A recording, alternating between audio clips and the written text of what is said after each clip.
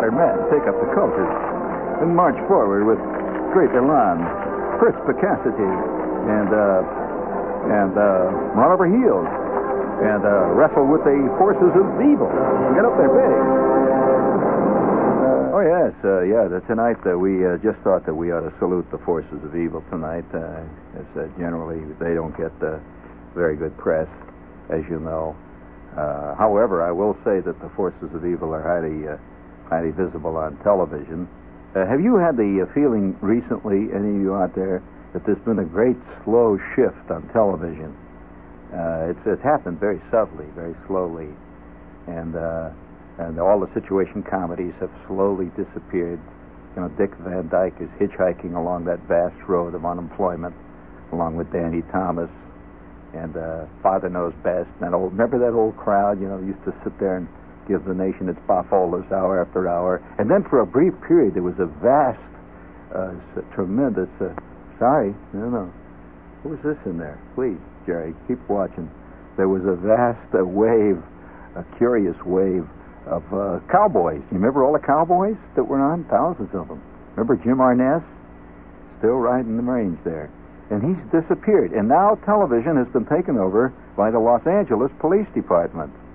Do you agree? What's the matter? Is it what's going on in there that's got you? Well, you never know. The life is getting more exciting by the minute. Good, Jerry. I told you those judo lessons would come in handy eventually. Now, you finally did it, huh? That's that karate chop right to the neck of the vacuum cleaner there. Knocked that. Too bad. Somebody left their galoshes in the studio. Well, that's too bad. And the electric motor there is running in the back of them. Motor driven, huh? But nevertheless, tonight we just feel that we've got to keep looking at our world, and obviously television reflects the world that we know, and it's hardly possible today to turn on TV set without seeing at least 5 squad cars careening along a road in L.A. It's almost always in Los Angeles.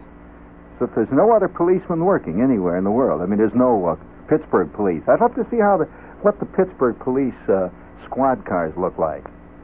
I know every squad car in the L.A. Police Department now. You've seen those, haven't you? They're all good. And, and what do the Pittsburgh police look like? I guess they don't have police there. I've never seen anybody, the Tuscaloosa, Alabama Police Department. It's always L.A. And it used to be years ago, it used to be New York. Do you remember Naked City? Thousands of guys were running over rooftops in New York. And you remember there's always the final chase scene where they were chasing the fugitive, apparently somewhere over on West Side someplace on the roofs. Now, I don't spend much time on the roofs here in New York, do you? Of course, if you were shifty and if you were a member of the police, but you probably spend a lot of time on the roofs, or at least according to the Naked City. But that's all past, see. And the whole new world today is a kind of clean-limbed crime, Adam 12 type. And, guys were always driving around, 2 cops. This is a classic scene on TV today, talking into the radio. Or the radio's always on. 107, code 15, 4th and Vine, run out. And it's usually a lady. I notice that it's always girls now on that radio. You notice that? And it sounds like the same girl. Must work all those shows. She sounds exactly the same. It's the same girl. And of course, all the code signs, code 7, code 3. We're all very familiar with this. This is the new look on television. So obviously, people must be really interested in crime.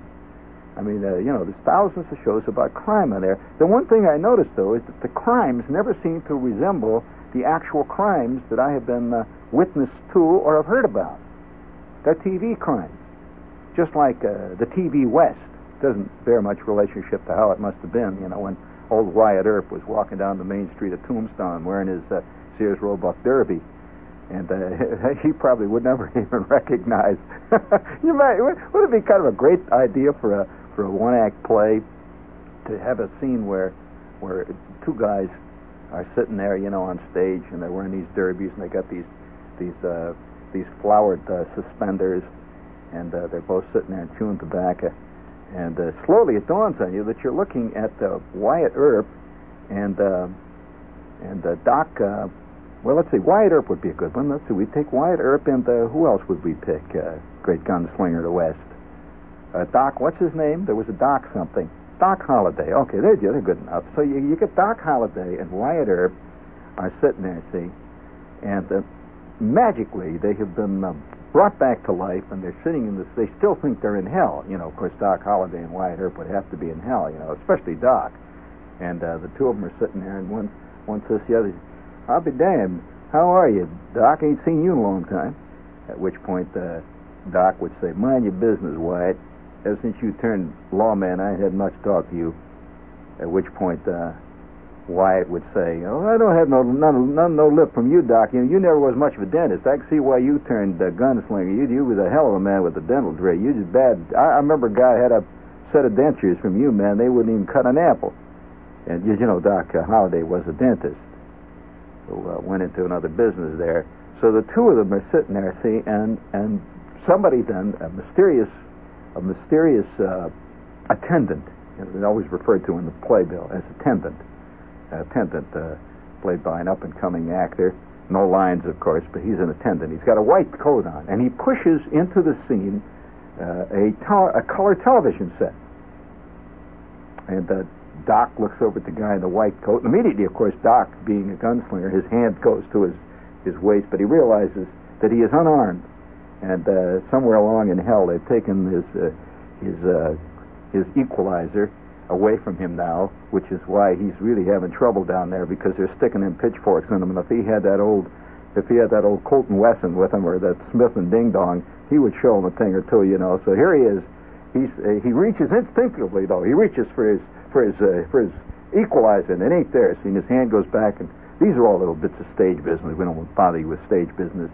And Wyatt pushes his hat back in the back of his head, you know, and takes a big chaw of his tobacco, and he spits on the floor, tooey. And he said, "What do you think that thing is, Doc?" Doc says, "I know rightly. It looks like some kind of a commode. Looks like some kind of a glass front commode where you put your shirts in. Had one of them at Denver, in a hotel I was in Denver. You just pull in knobs in the front there, and it swings out, and you put your shirts in." And at which point Wyatt says, "It don't look like no commode to me. It's got some kind of a light shining out the front of it. Some kind of light. They must have some kind of kerosene lamp in the back there. It's all lit up. Maybe it's one of them dioramas. Going to have a little historical diorama here. Maybe scenes of the Civil War." And, you know, they had dioramas back in Doc's day. Or do you know what a diorama is? It has nothing to do with birth control. It's a totally different thing. So at which point, you better look that up. That's your work for tonight. It's diorama, D-I-A, diorama, R-A-M-A. Look it up. It's almost like a panorama, but not quite. And so Doc says, I'll bet we're going to see scenes of Civil War. I one time saw one of them when I was in St. Louis one time. And I saw one of them things, paid 5 cents to see it. It wasn't worth it, but it was kind of interesting to see. They come on there and they have pictures of, what's his name, General Ulysses S. Grant. And kind of interesting. We'll probably see scenes of the Civil War here. And the thing is flickering. And all of a sudden, on comes the theme from Gunsmoke. Now, any of you can give me the theme from Gunsmoke? How did it sound? Do you know it? Can you hum it to me?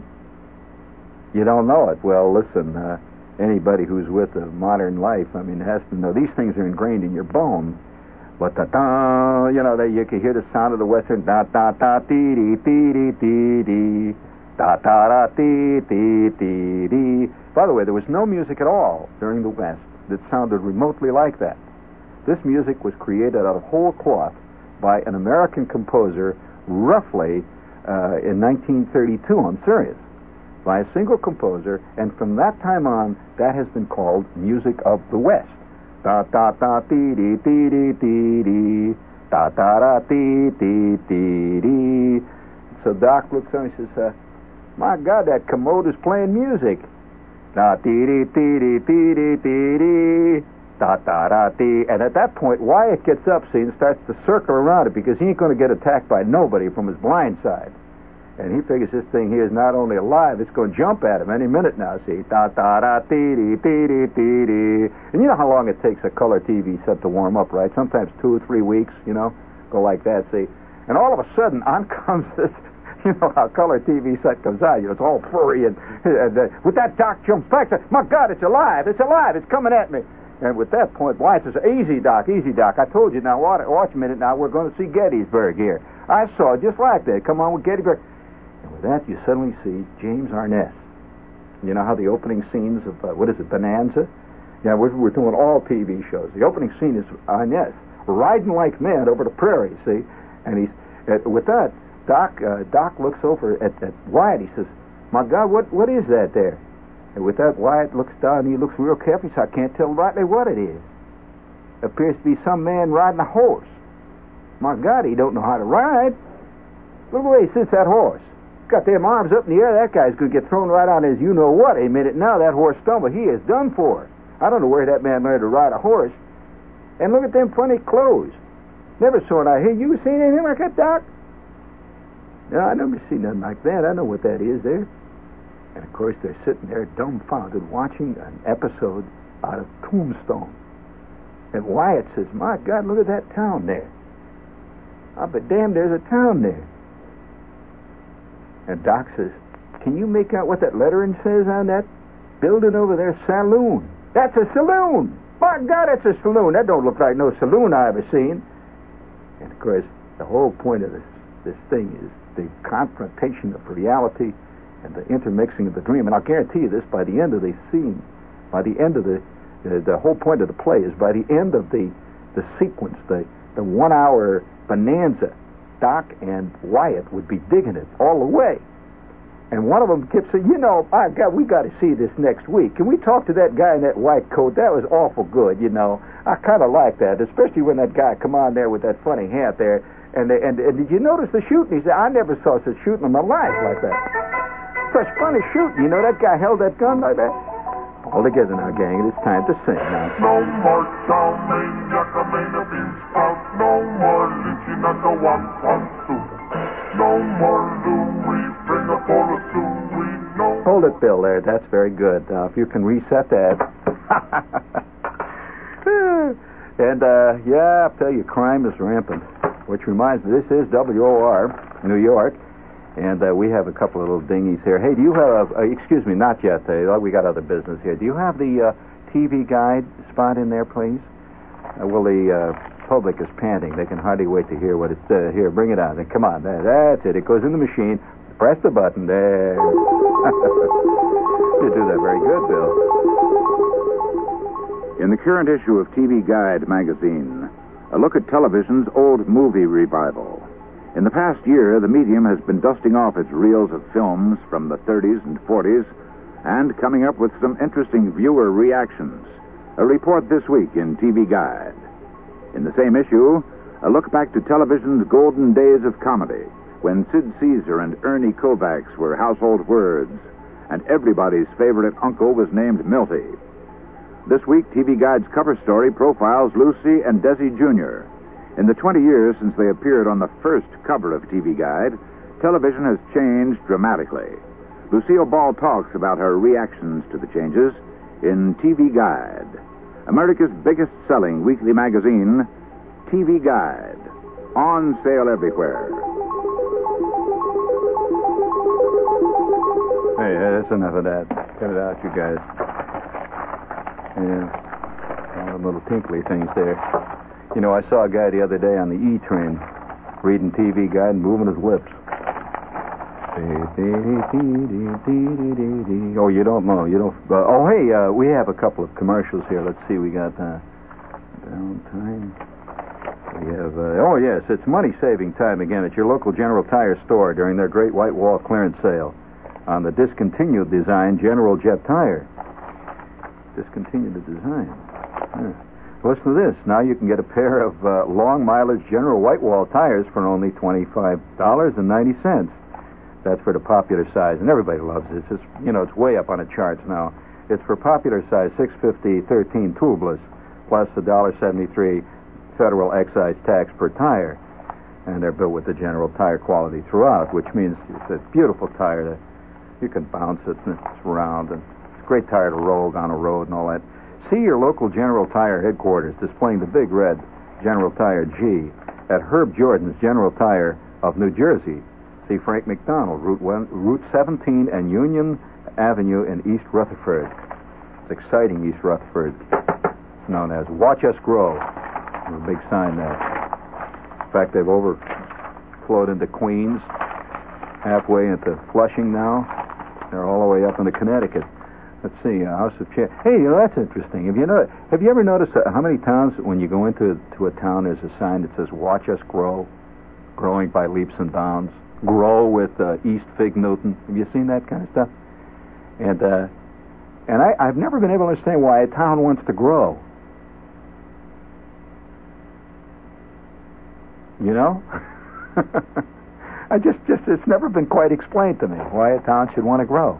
Because you know what it causes. First thing that happens when a town grows, they put in parking meters. Then they start towing cars away. Then they start towing you away. Next thing you know, they level the entire main street and put up a gigantic high-rise. And then they raise your taxes. And you're still living next to the sign that says, "Watch Us Grow." And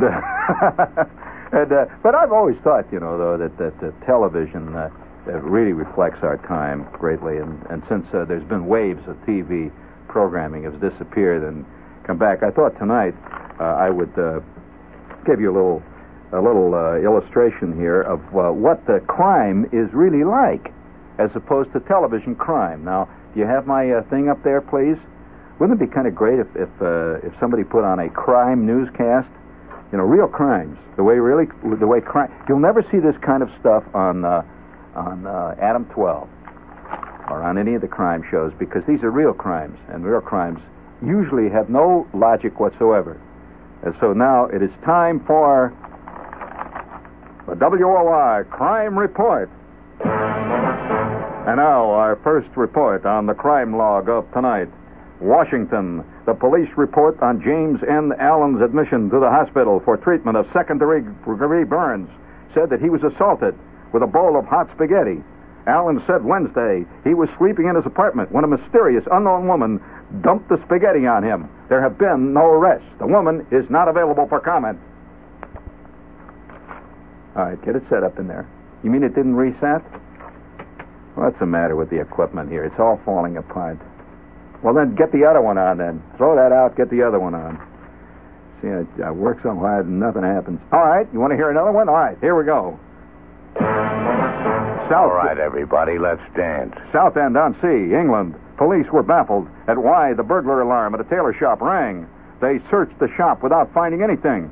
And then, as they were leaving, one noticed that one of the mannequins in the display window blinked at him. John McDade, the unsuccessful burglar, pleaded guilty to burglary and was fined $23.50 and given a 6-month suspended sentence. The mannequin blinked as the officers were leaving the burglared store. All right, everybody, let's dance. Yes. Dog catchers in 2 cities abandoned their regular work this week to give chase to bank robbers, in each case chasing the men in their radio-equipped dog-catching trucks. In Milton, Massachusetts, dog officer John Lank was riding in his truck Thursday when he heard a police radio dispatch reporting a robbery in nearby Canton. He spotted the car and gave chase with 15 yapping dogs in the back of his truck, radioing his location to police as he hurtled down the road. Soon the alleged getaway car had a string of police vehicles on its tail, led by Lank in his dog catcher's truck. The 2 men in the car stopped and were hauled out by Lank, who turned them over to arriving police officers. Police said the 2 were armed with a .45 caliber gun. In Ann Arbor, Michigan, dog catcher Steve Hill also overheard a police report of a bank robbery Thursday. Hill spotted the car pulling out of a parking lot and gave chase, again with 15 to 20 dogs barking in the back of his truck. Police said several shots were fired at Hill, some striking his truck and missing all the dogs. He was not injured. Patrol cars soon joined Hill's truck, and they finally captured the guys in an alley. One of them complained. He said someone should have given that guy driving that dog truck a traffic citation. The guy drove like he was a nut. All right, everybody, let's dance. Yes, crime is everywhere. And now, from the editorial section of the New York Times, Thursday, March 15th, 1973. To the editor, may I alert your readers to an apparently new and entirely ingenious little racket. My wife and I had just put a subway token into the slot of a turnstile in the 125th Street and 7th Avenue station of the downtown IRT. And we're pressing against the bar, ready to go through when the train was coming in, when suddenly a lad of 8 or 9 darted under her arm, placed his mouth against the turnstile slot, and sucked vigorously. As she stood there bewildered, he moved swiftly to the next turnstile, where another woman had just deposited a token and repeated the procedure. He then ran off and up the stairs. At this point, the woman in the change booth emerged and said to my wife and the other woman, "You let him steal your token, you stoops." Then, using a long knife, she pushed down into the slots and, as she explained, shoved the wads of paper that the lad had inserted previously to catch tokens before they activated the mechanism that allowed the passenger to enter. The lightweight tokens, it seems, respond easily to the suction. The change booth woman was gracious enough to permit the two passengers to go through the gate without having to pay again. However, others may not be as lucky. With tokens costing 35 cents, the youngster is doing pretty well financially, running up and down, sucking coins out of the turnstiles of New York subways. When is this going to stop? All right, everybody, let's dance. Yes, now that you see. Oh, you want to hear another one? Italy. It's happening everywhere. The main street of this small town, Artina, Italy, near Rome, was almost deserted just before 1:30 p.m. yesterday. A car screeched to a stop. A masked, armed man jumped out, rushed to the bank, ran headlong into the plate glass door, bounced back into the arms of two accomplices with a bloody nose and two teeth flying out on the road. The bank had been closed 3 minutes ahead of time the door was shut. The door gave us a sound like the strings of a violin. Cashier Rolando Tatini, 38, reported. Awkwardly holding their submachine gun and pistols, the accomplices dragged the man back to his car. He was bleeding through his mask. I saw him. His sunglasses were broken, and he dropped one of his guns. Then they sped away and disappeared in the Ferrari. Tetti explained that the bank occasionally closes early when there are no customers. He just ran into the window, smack dab, right into the stained end of that beautiful piece of glass. Pow! No sunglasses, his gun was broken, two teeth were out, and now he knows something. All right, everybody, let's dance. And now, on the mysterious Spanish scene, Madrid, matador Luis Segura was planning a comeback this year. A matador, but it's doubtful anyone thought he would be making it in the middle of the city park. But to Segura's seemingly good fortune, a runaway bull forced the matador's debut Friday in the Plaza de la España. As police told it, the bull mysteriously escaped from a truck, carrying it across town to an arena. As it rampaged through the park, large numbers of people were there on hand, eating their sandwiches and drinking wine. One of the most popular centers of the capital, the bull rushed through the park. Out stepped Segura, suddenly, out of a doorway, armed with his cape, completely dressed in his bullfighting uniform, and carrying his sword. To the cheers of hundreds of passers-by, Segura let the bull make several passes, executed them gracefully, and a couple of beautiful maneuvers, and then he dispatched with one fell swoop. He executed the charging animal with his sword, a magnificently performed maneuver, to the cries of "Olé" from the crowd. Police said the investigation is now underway to determine how the bull mysteriously escaped from the truck. They were also trying to find out just how Segura happened to be passing by the park at that very moment, carrying his sword, dressed completely in his bullfighting uniform, carrying his cape, and equipped with full fighting gear. It was a great and very mysterious coincidence. All right, everybody, let's dance. Well, now you just want to hear what the crime is really like. I mean, crime.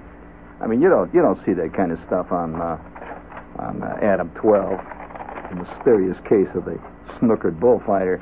Now, let's see. Do you have another one of those fun little commercials in there for us, Bill? Please, hey, if you will. Guess who was in here yesterday? Wilbur Gillis, sitting right where you're sitting. And I get him a Valentine beer, and you know Wilbur, he spreads his racing form all over the bar, big mess all over. And he's sitting there. And after a while, he says, "Connor, my fortune is made. I'm rich." So I naturally ask him how come, and he says, "There's this horse running in his 7th race at 100-1, called 3 Rings. He says, all my life I've been drinking Valentine beer, and Valentine stands for purity, body, and flavor, the 3 Rings.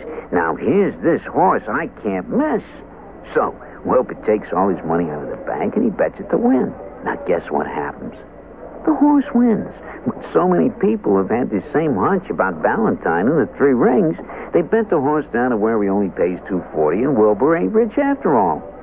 Some world, huh? Hey, let me get you another Valentine. On the house.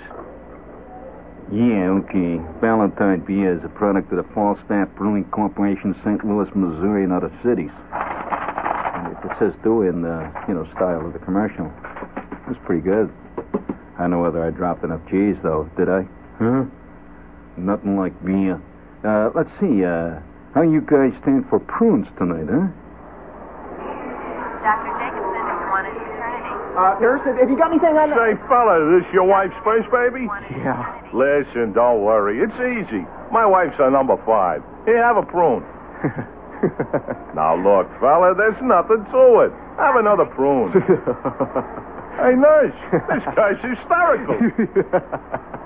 Mention prunes, and people just naturally break up. Maybe they still don't know that pound for pound, prunes have more iron, niacin, and vitamin B2 than the 6 leading fresh fruits, and 8 times the vitamin A of the most popular fresh fruit. They're even good for your complexion. It's about time people gave another thought to the California prune, the funny fruit that does so much for you. Hey, fella, look, you get 3 kids for the price of 1. Have another prune. I just tell you, damn, I think of prunes. Yeah, there was a word, by the way, from the California Prune Advisory Board. They give advice on prunes. If you're suffering from, prune trauma, you go to them and they'll give you a little advice on how to handle your prune problem. By the way, speaking of food, we have with us, of course, tonight the House of Chan. And, yes, the House of Chan is with us tonight. And I got a letter from somebody who said, Shepard, I'm coming to New York, and is the House of Chan that good? Well, that's a leading question. I don't know what you call good. But, yes, I can say this. Any restaurant that has survived 35 years in the heart of Manhattan has got to be serving good wonton soup. Because you remember the great wonton soup riots of the late 50s that cleaned a lot of bad Chinese restaurants out of the Midtown area? Don't you remember them? They were running around burning down Chinese restaurants. Well, I would like to recommend the House of Chan, which is really superb food. They're open 7 days a week, and they have a great location, which is at 52nd Street and 7th Avenue. Now, you can't get more in the center of the world than that. In fact, there is a rumor that the axis upon which the world spins go right through their kitchen. It goes right up there, The whole world is spinning right. Well, you know how New Yorkers are. They believe these things. I mean, it really offends them to realize that the center of the United States is someplace out in Kansas, out in the boondocks, But nevertheless, the House of Chan is open 7 days a week, and they have a great bar. And they are open to midnight. And if you're in a hurry, if you're going to make a show in town, you just tell them, and they'll lay it on you. The food is great. I recommend it, truly. And, speaking of Chinese food, it isn't often that you find, music. For example, very few people write music, say, about Greek food.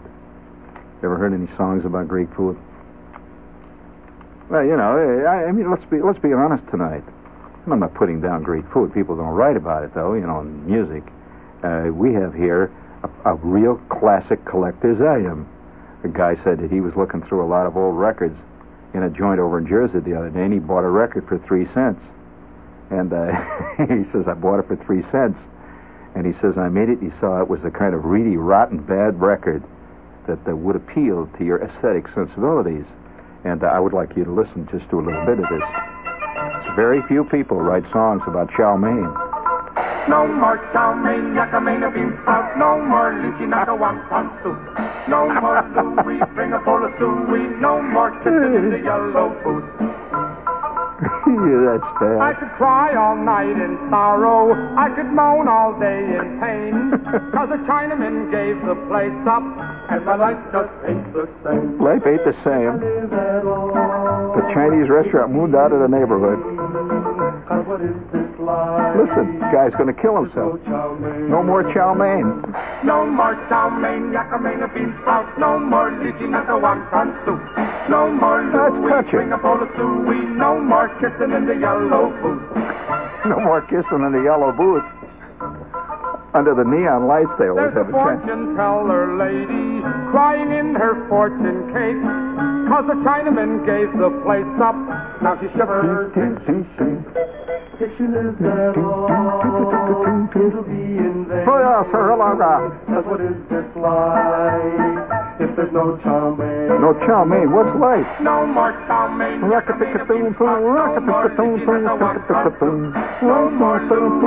very authentic Chinese music, too. Of course, this was translated, from the Mandarin.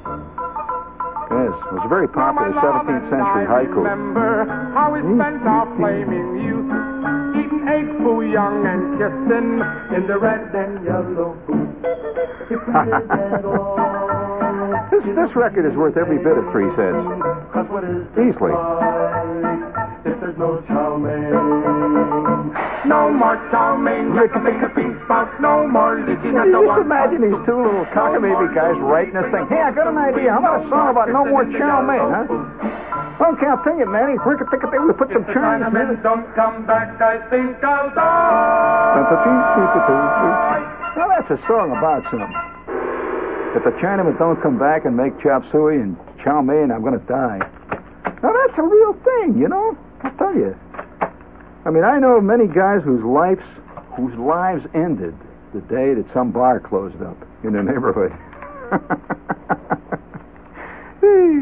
I didn't, want to totally... Hey, speaking of great cultural movements here, we're going to do 2 benefits over this weekend. We keep getting letters from people asking, when is our next live performance?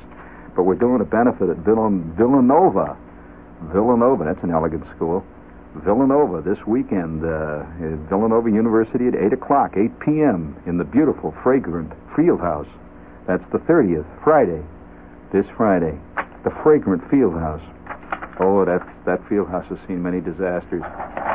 That's Villanova, outside of Philly there. And we're going to do another one.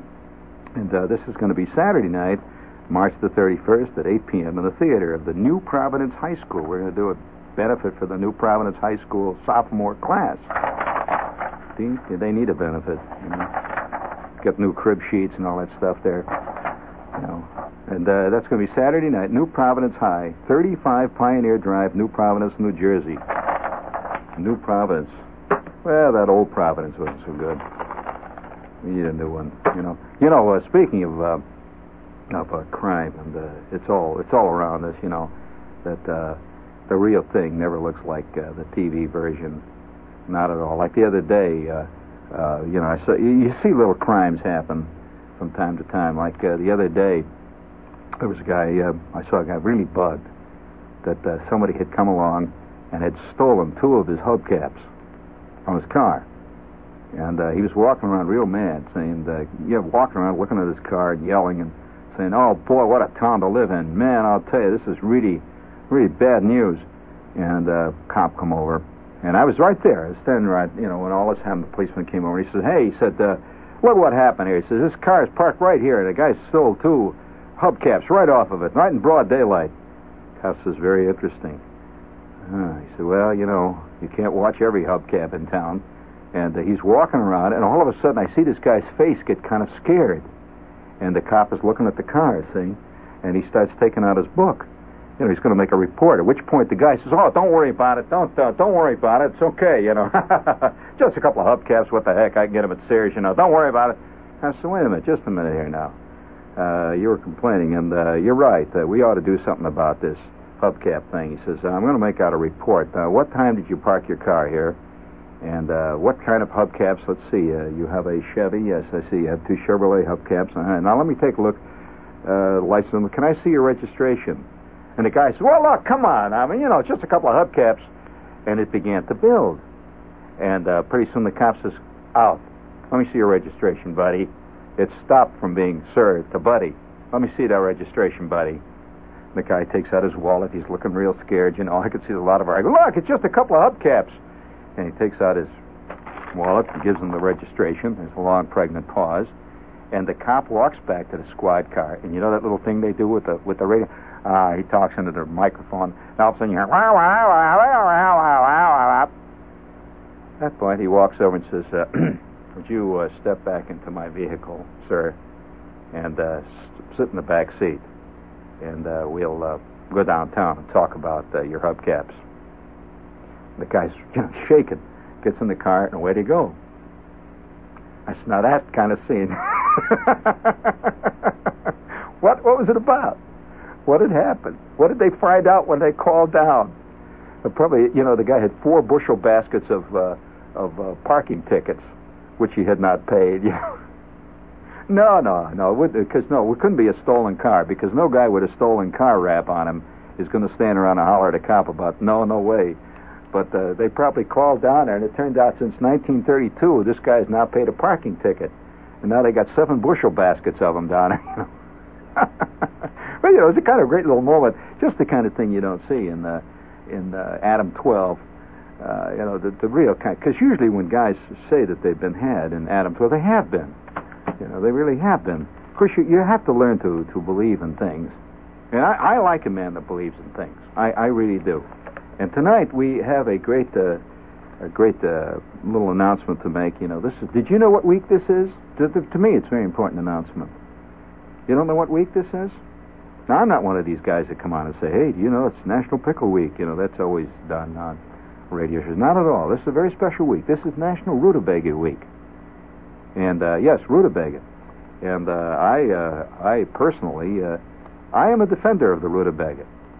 And I hate to see, the Rutabaga. I'm not an advocate. I'm not going to offend you by advocating anything here. Not that I'm worried about offending you. But I say that men who like the Rutabaga should be allowed to eat them. You agree?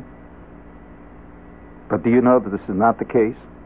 Are you aware that among the vegetable world, the Rutabaga is one of the very few vegetables that creates actual animosity among non-Rutabaga eaters? I mean, to the point where they want to ban it. And in fact, if you think I'm kidding, here, now look at this. Here I am, a Rutabaga fan, and there's no place in town where you can get a decent Rutabaga here in New York. No way. Here is from Dover, Delaware. Now, you'd think a town like Dover, Delaware would have a little tolerance, wouldn't you? Right. Well, after all, Delaware is one of the original 13 states, and wasn't America founded on tolerance of other guys' religious differences and all that jazz? Isn't that true? And Delaware, I think, was the first state in the Union, wasn't it? Which one was the first one in the Union? Yeah, I think it was Delaware, wasn't it? I'm ashamed. Listen to this. This is from the Delaware, the State News, Dover, Delaware, and this is the newspaper. It just came out. I'm stunned. It was sent to me by another fellow victim. And the headline, it's in the letters to the editor department, the headline, which is called the mail shoot, headline reads, "People who eat rutabagas are swine." And here's the letter to the editor. "I don't like rutabagas." It says, "Dear editor, I do not like rutabagas. I have never liked rutabagas. Their awful color turns me off, and the smell of cooking rutabagas sickens me, and the taste is rotten. I think the world would be a better place without them, and I try to convince people of that, but they don't listen. In fact, the sale of rutabagas keeps increasing in the Dover, Delaware area. Why, just a while ago, they opened a store in Dover that sells nothing but rutabagas, pandering to the taste of rutabaga eaters. Now, some of the restaurants in Dover have rutabagas as an occasional side dish, but it's getting to be more and more plentiful. One in particular offered rutabagas as a main course. I cannot stand it. Walking past a place where I know they're serving rutabagas, when I smell that smell, ruins my appetite for the rest of the day, and I know I speak for thousands of others." Isn't that true? Every letter to the editor guy believes that he speaks for thousands of others. He believes this. I speak for thousands. And now I have got an idea which I have talked over with many of my friends who feel the same way that I do. In fact, I know at least 20 people who feel the way I do about rutabaga eating, and I'm going to get a group together. We'll go to a town council meeting and demand a law against the selling or serving of rutabagas in public places in Dover. I believe the mayor will go along with us, especially if we emphasize how the smell of cooking rutabagas detracts from the natural beauty of our town, Dover, Delaware. And if we say that what we want to do is to keep Dover free from big city problems, pollutions, and bad smells, we represent the community as a whole, and we say get rid of rutabagas. I'm starting to write a speech right now which I'm going to deliver to the mayor. Quote, "People who eat rutabagas should be put in a field with the other swine." Signed, a disgusted reader. Well, I don't know. Well, all I can say is that this is an example of what I've had to go against most of my life, because I'm one of those poor unfortunates who, for no reason at all, and I'm the only one in my family. My mother hated rutabagas. My brother wouldn't even talk about them. my old man would laugh when they were mentioned. He thought the name Rutabaga was funny. Somewhere along the line, I think it was at a penny supper once, in the Warren G. Harding School, I had a taste of a Rutabaga casserole with bits of bacon in it. I was about 9 at the time. Instantly, I was hooked. I loved, and I do love, and I enjoy Rutabagas immensely. And from time to time, I go into restaurants. Like the other day, I went into this fancy restaurant. I'll tell you where it was, the Four Seasons, right? That's pretty fancy, right? And I asked them what vegetables they had on the menu. And this elegant waiter says, sir, we have the cream spinach, and we have a Belgian carrots.